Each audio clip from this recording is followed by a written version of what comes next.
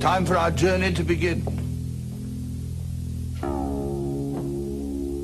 You walk through our forests, yet you remain a mystery. What are you? Why do you hide?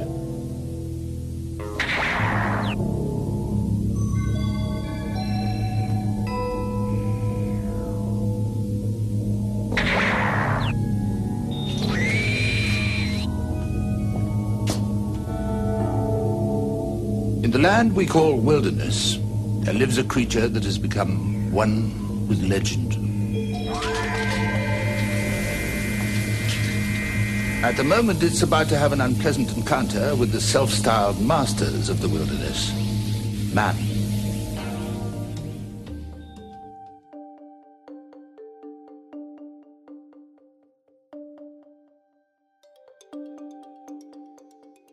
You get that feeling that something's watching you, you know, and something's just staring at you.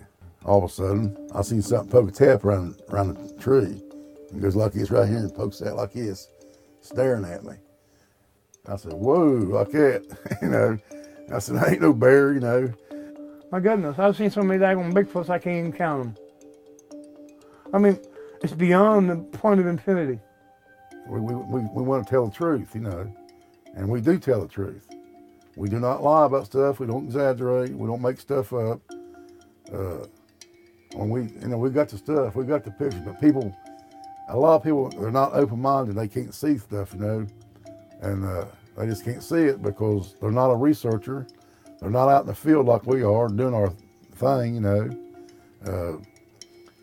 You know, but Dallas, you know, they don't come any better than Dallas when it comes to Bigfoot research, in my opinion. What makes us the best? Because we believe. What do you think the average IQ of this group is, huh? Can you see Texas up there on your high horse? What do you know about these people? Just observation and deduction. See a propensity for obesity, poverty, a yen for fairy tales. Folks putting what few bucks they do have into little wicker baskets being passed around. I think it's safe to say that nobody here is going to be splitting the atom, Marty. Some folks enjoy community, the common good. Yeah, well, if the common good's got to make up fairy tales, then it's not good for anybody. You got to get together. Tell yourself stories that violate every law of the universe. Just to get through the goddamn day? No. It's so goddamn frail. They'd rather put a coin in a wishing well than buy dinner.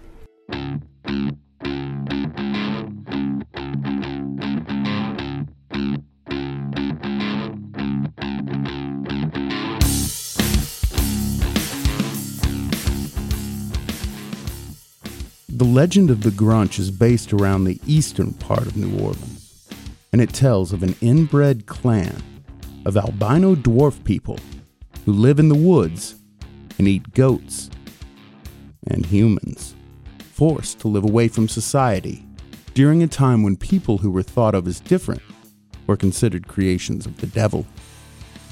Because of humanity's cruel nature, these people became a sort of sideshow for teenagers and immature adults.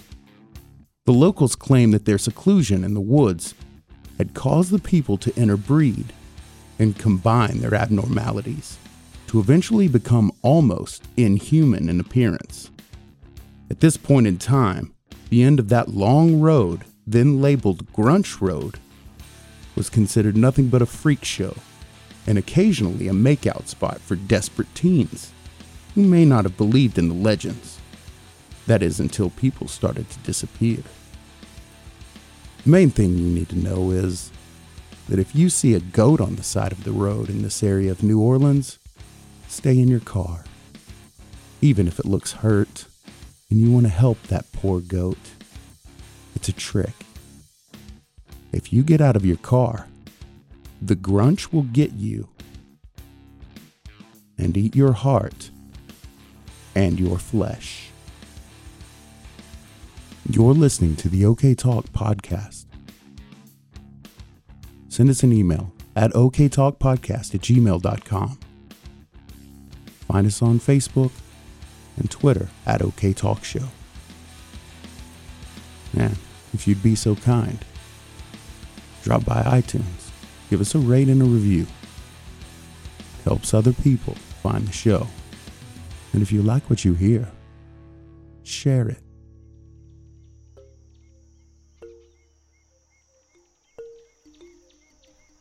There were few Americans more adventurous than the prospectors, charging off into the unknown West, looking for a fortune in gold.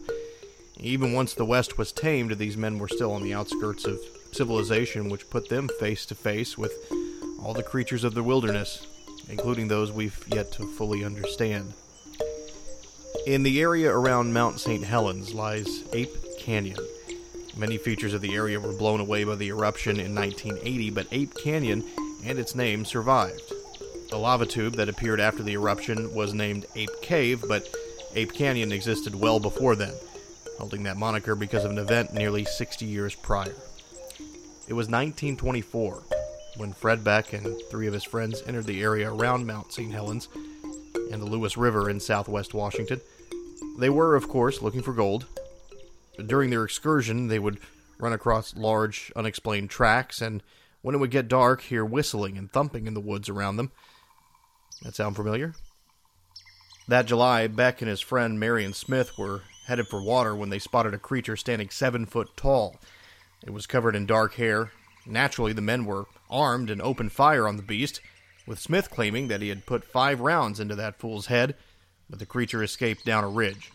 It wouldn't be gone for long. That night, around midnight, the men were startled awake by a tremendous thud and could see at least 2 of what they called mountain devils outside, though they were sure they heard more of them. All night, the men endured an assault by the creatures, their cabin pelted with large stones and logs. Some of them tried to break the door down, while others climbed on the roof, which the men described as a sound like a bunch of horses running around. The mountain devils even reached through a hole in the wall, which was made by an earlier stone's throw, and grabbed an axe that was inside.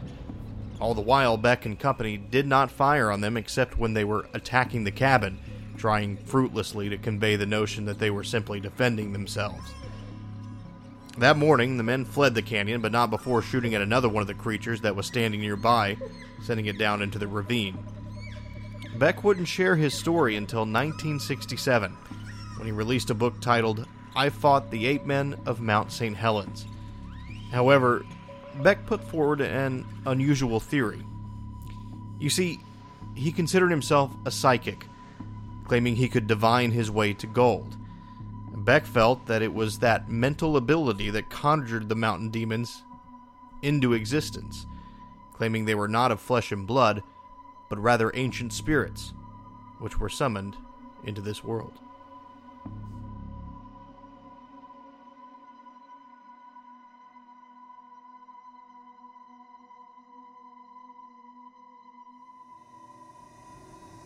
In 1912, a liner was crossing the Atlantic with a valuable cargo, an Egyptian mummy. It was the body of a prophetess who lived during the reign of Tutankhamun's father-in-law, Amenhotep IV. An ornament found with the mummy bore the spell, "Awake from the dream in which you sleep, and you will triumph over all that is done against you." Because of its value, the mummy was not carried in the liner's hold, but in a compartment behind the bridge on which the captain stood. The captain's name was Ernest Smith, Commodore of the White Star Fleet, and it was partly because of his errors of judgment that the liner he commanded rammed an iceberg and sank with the loss of 1,513 lives. That liner was the Titanic.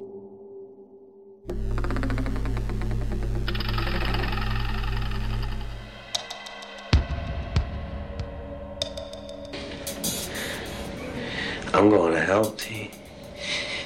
You're not going anyways but home. I crossed over to the other side. You what? I saw the tunnel and a white light. I saw my father in hell. Get the fuck out of here. And the bouncer said that I'd be there too when my time comes. What bouncer? The Emerald Piper. That's our hell. It's an Irish bar where it's St. Patrick's Day every day, forever. Mikey Palmisi and Brendan Fallone were there too. They were playing dice with 2 Roman soldiers and a bunch of the Irish guys. Doesn't make sense. And the Irish, they were winning every roll. And then Mikey gave me a message for both of you. Tell Tony and Paulie, 3 o'clock. 3 o'clock? This fucking morphine drip, I don't think it's working. I don't feel a fucking thing. You gotta be careful with that. That was all he said? Oh. Mikey, 3 o'clock? Yeah. That was a dream. Forget about it. Okay? I'm gonna take you home soon.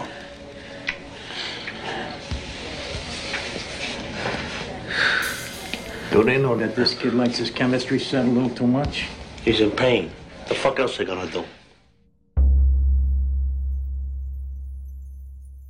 A dozen or more ships picked up the SOS, which read, "Captain and all officers dead.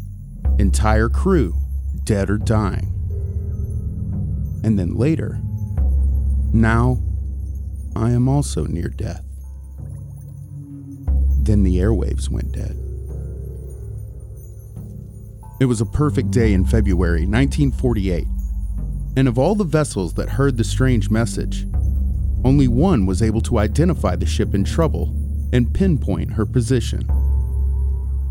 The ship was named the Orang Medan, bound for Jakarta, Indonesia, through the Malacca Strait. Within 3 hours, the first rescue vessel was alongside the Orang Medan. A crewman later said, "Sharks were surging around the hull, and it looked like every shark in the Bay of Bengal was homed in, knowing there was death aboard." When there was no response to flag or radio signal, a boat was launched, and the rescue party climbed aboard. They found all the ship's officers massed in the chart room, as if their skipper had called them to a council of war against some unknown disaster.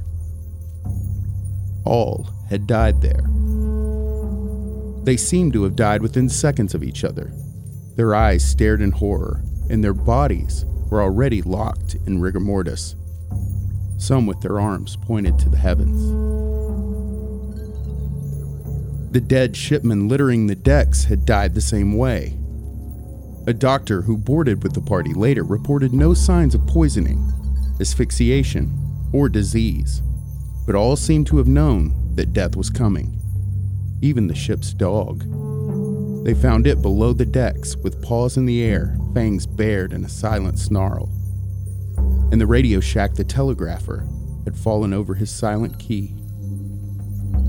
Knowing they could not contain the blaze without flushing pumps and steam for the fire, the salvage crew fled to their own ship. They had only time enough to cut the tow line before the freighter exploded. The blast scattered wreckage for a quarter of a mile and even killed some of the hungry sharks. What was left of the Orang Medan sank. In the short inquiry that followed, the doctor reported that something unknown had killed the men aboard, although the official verdict says death by misadventure. The mystery of the ghost ship Orang Medan has never been solved.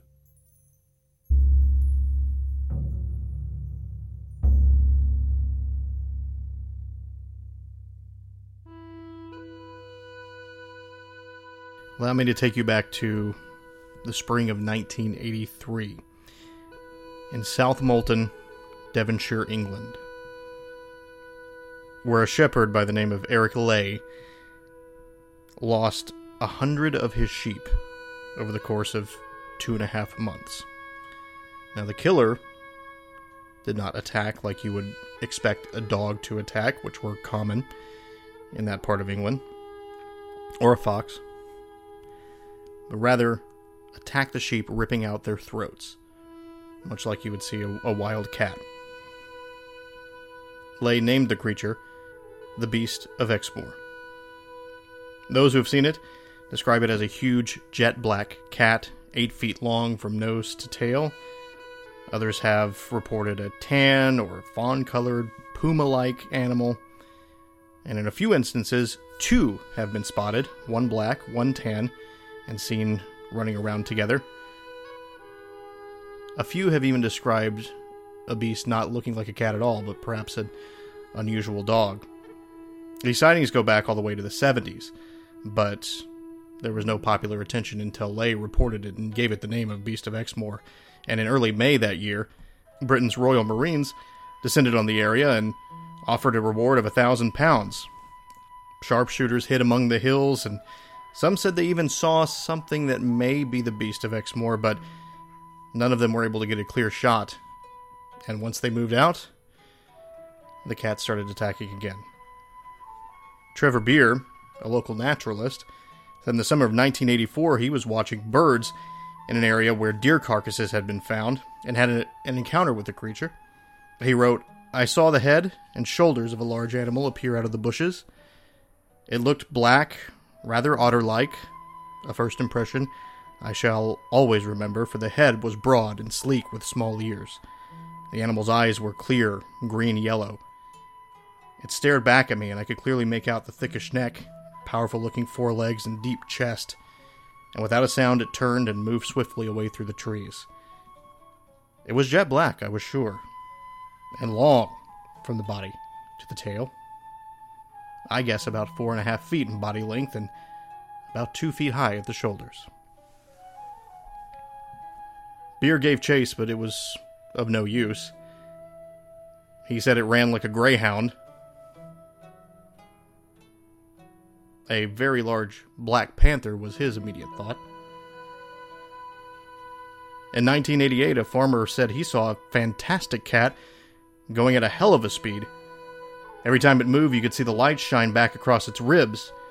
Another time, he saw a huge cat jump a hedge 15 feet from standing, with a fair-sized lamb in its mouth. A family in December of 1991 watched a panther-like animal for several minutes as it prowled around their house. Several weeks earlier, their son, 13, had seen it climbing a tree. Of course, as is often, theories range from simple misidentification, perhaps it was a dog, not actually a cat, to creatures intruding from another plane of existence. Most folks say that it's simply domestic cats that have gone feral and people are exaggerating the size. Others say there may be a breeding population of pumas that were let loose by someone who had been keeping them as pets. But some claim that large felines have secretly inhabited the British Isles for quite some time.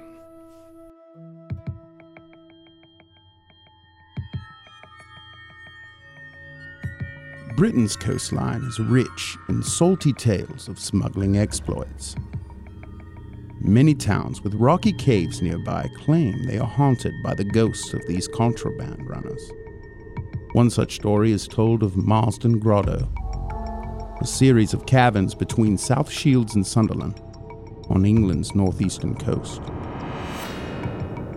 The gang using the grotto to land their booty were betrayed by one of their colleagues, a man called John the Gibber. Coast Guards were waiting when they rowed their loot ashore from a lugger anchored in Marsden Bay. A friend of the smugglers got wind of the plot and fired a pistol, alerting those aboard the lugger that something had gone wrong. John the Gibber lived to regret his treachery. He was trussed up in a barrel, hoisted to the roof of the cavern, and left to starve to death.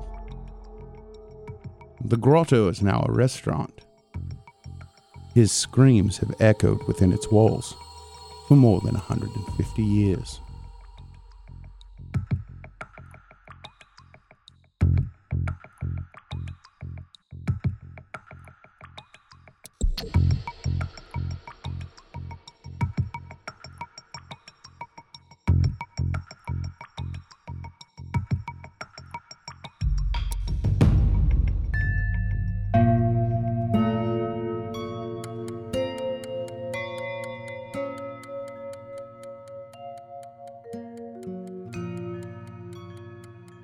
I'm still baffled by this 3 o'clock thing, though.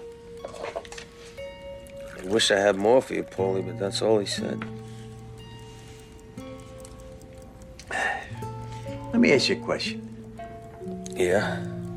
That bouncer that sent you back, did he have horns on his head? No. He was just some big Irish goon in old-fashioned clothes. Did anybody there have horns? Or buds for horns? Those goat bumps? Paulie, it was fucking hell, okay? Was it hot? Yeah, I don't know. What the fuck? The heat would have been the first thing you noticed. Hell is hot. That's never been disputed by anybody. You didn't go to hell. You went to purgatory, my friend. I forgot all about purgatory. Purgatory. A little detour on our way to paradise. How long do you think we gotta stay there? Now, that's different for everybody. You add up all your mortal sins and multiply that number by 50. Then you add up all your venial sins and multiply that by 25. You add them together, and that's your sentence. I figure I'm gonna have to do about 6,000 years before I get accepted into heaven. And 6,000 years is nothing in eternity terms. I can do that standing on my head. It's like a couple of days here. Time is a very curious thing in that we deal with it every single day of our lives. We have a watch, we have a phone that keeps track of it. We count off seconds, count off minutes, hours, but we never even really understand it, other than we feel it constantly moves forward. Even feeble attempts for a layperson to understand time is nearly useless. So it shouldn't be too surprising when time doesn't seem to work like we think it should. Again, the constant march forward. In France, 1901, the 10th of August, 2 middle-aged English women, a college principal, Charlotte Moberly, headmistress, Eleanor Jourdain, were visiting the Palace of Versailles, taking a walk through the gardens, looking for a building called the Petit Trianon. As they wandered through the gardens, looking around, they suddenly stumbled into a group of people wearing strange clothes, what you might expect from pre-revolutionary France, somewhere in the 18th century, so at least 200 years before. They saw a man on the steps of a summer house, dressed, again, in pre-revolutionary clothes, pockmarked by smallpox, which was common in the 1700s, but not quite so common in 1901. And when they finally did find the building that they were looking for, one of the women saw a woman in an elaborate 18th century gown who was sketching.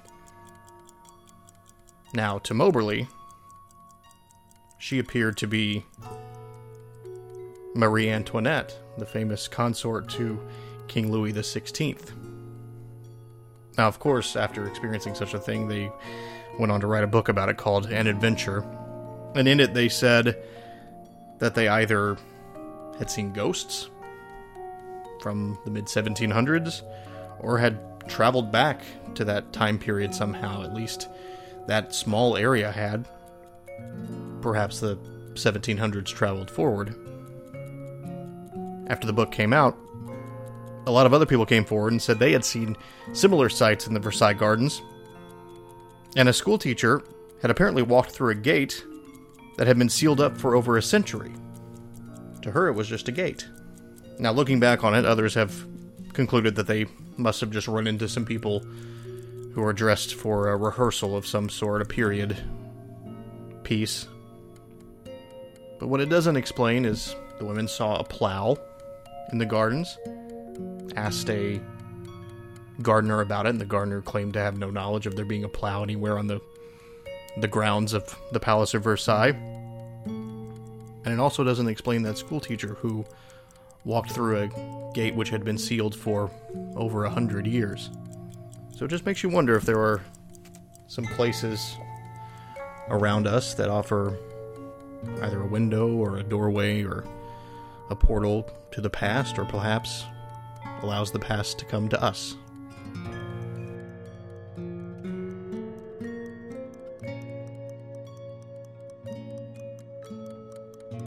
Dragging me to hell. What's the matter? What's the matter? You're dragging me to hell. Paulie!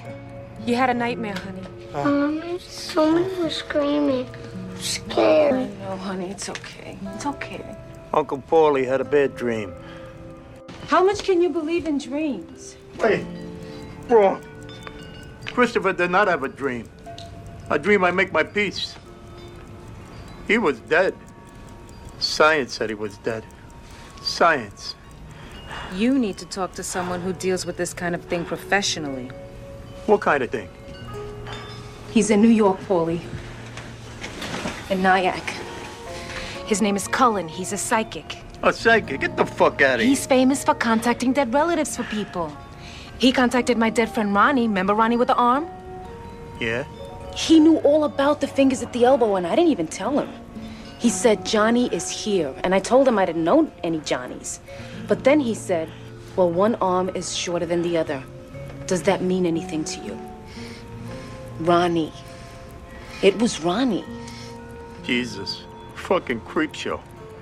You got nothing to lose except the nightmares.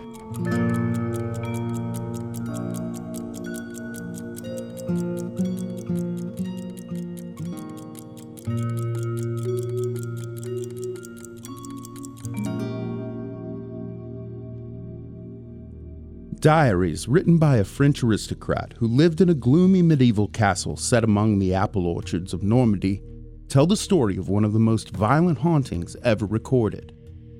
Known simply as X, he recorded in vivid detail the extraordinary events that turned his historic home into a nightmare in the year of 1875.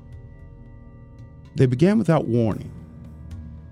Everyone in Calvados Castle had settled down for the night when they were disturbed by a ghostly wailing and weeping and rapping on the walls. The noises were heard by the entire household. X, his wife, his son's tutor, who was an abbot, and their servants. After several nights of increasing noise and disturbance, the aristocrat instructed that fine threads were to be strung across every entrance to the castle. He hoped, of course, that in the morning they would be broken, proving that someone had entered and was trying to terrorize them. But the threads remained intact. There was no escaping the fact that the forces within existed within the castle walls. On Wednesday, October 13th, 1875, X began keeping a diary.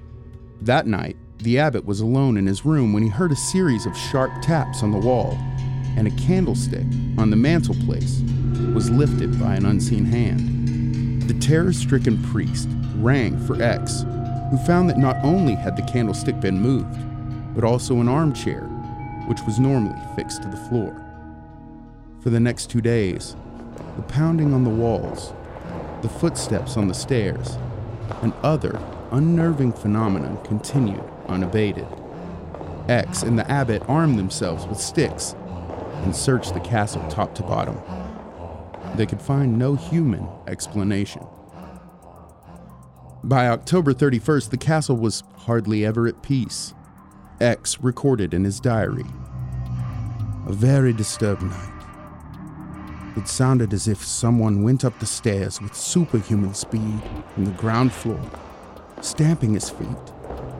Arriving on the landing, he gave 5 heavy blows so strong that objects rattled in their places.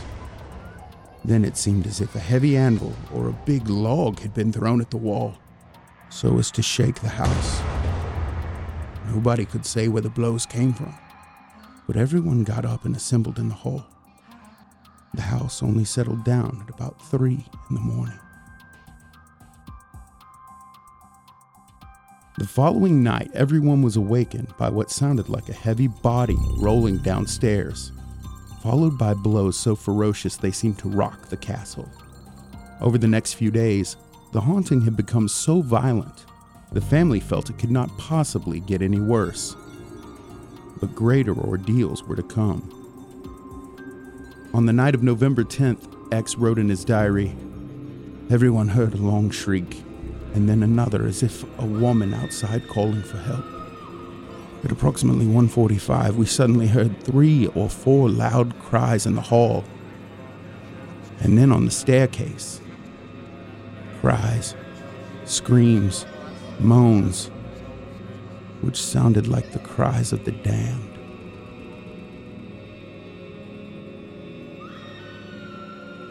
He reported that heavy furniture was moved, windows flung open, and more terrifying, Bibles were torn, their pages desecrated. The family began to wonder if the powers of darkness had taken over the castle. X's wife suddenly became the focus of the attention. Hearing a noise in the abbot's room, she crept up the stairs and put a hand to press down the latch on the door, but before she could touch it, she saw the key turn in the lock and then remove itself, hitting her left hand with a sharp blow. The abbot, who had run up the stairs after her, saw it happen and afterwards testified that Madame's hand was bruised for 2 days. That night, something hammered on her door so ferociously, she thought it would break down. The new year brought only fresh terrors to the wretched family. Louder, louder the knocking, more persistent the voices.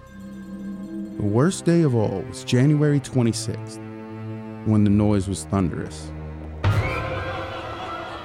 It sounded as if demons were driving herds of wild cattle through the rooms. Peals of demonic laughter rang from the ancient walls. And the family had had enough. The next day, a priest was called in to exorcise the evil spirit. And the family saw to it that every religious medallion and relic they possessed was placed in full view. The treatment was effective, and at last, the hideous uproar ceased. To the family, who believed they would be forced to abandon their home, the peace that followed came as a blessed relief. But the ghostly tormentors of Calvados had not quite finished. Shortly after the exorcism, all of the religious relics disappeared. Then one morning, as the lady of the house sat writing at her desk, an unseen hand dropped them, one by one, in front of her. There was one short burst of a violent sound, and then silence.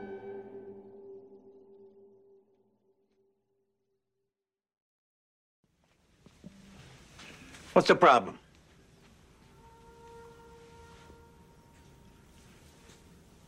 What the hell's the matter? Oh, please, go on. He can't hurt you. You don't have to be afraid. I understand. Yes.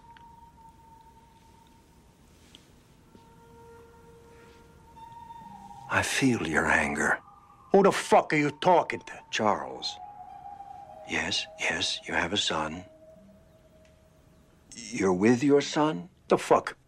I don't got no kids. Oh, Sonny. Pagano? Kind spirit. Is your name Sonny? Charles Pagano. How the fuck do you know that? He says he was your first. But I feel many more. Hey! That one's laughing. Poison ivy? He wants to know if it still itches. Don't fuck with me. Who you been talking to? I'm afraid I'm going to have to ask you to leave. Why? What the fuck are they saying? You really want me to say it? Fuck you and this bullshit. That's what this is, you know. Satanic black magic. Sick shit. I'm asking you to leave, sir. Yeah? Fucking quiz!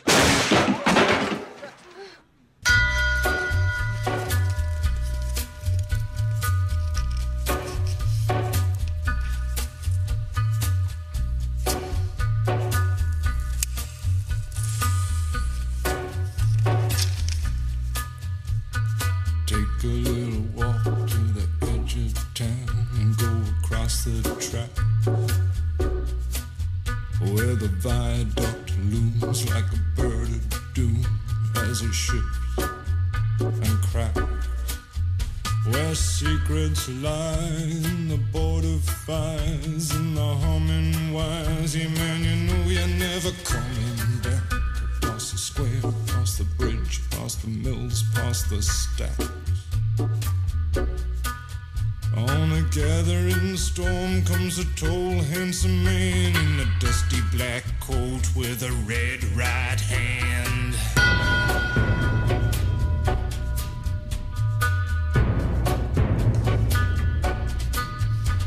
Wrap you in his arms, tell you that you've been a good boy. He'll rekindle all the dreams that took you a lifetime to destroy. He'll reach deep into the hole, heal your shrinking soul, but there won't be a single thing that you can do. He's a god, he's a man, he's a ghost, he's a guru. They're whispering his name through this disappearing land, but hidden in his coat is a red right hand.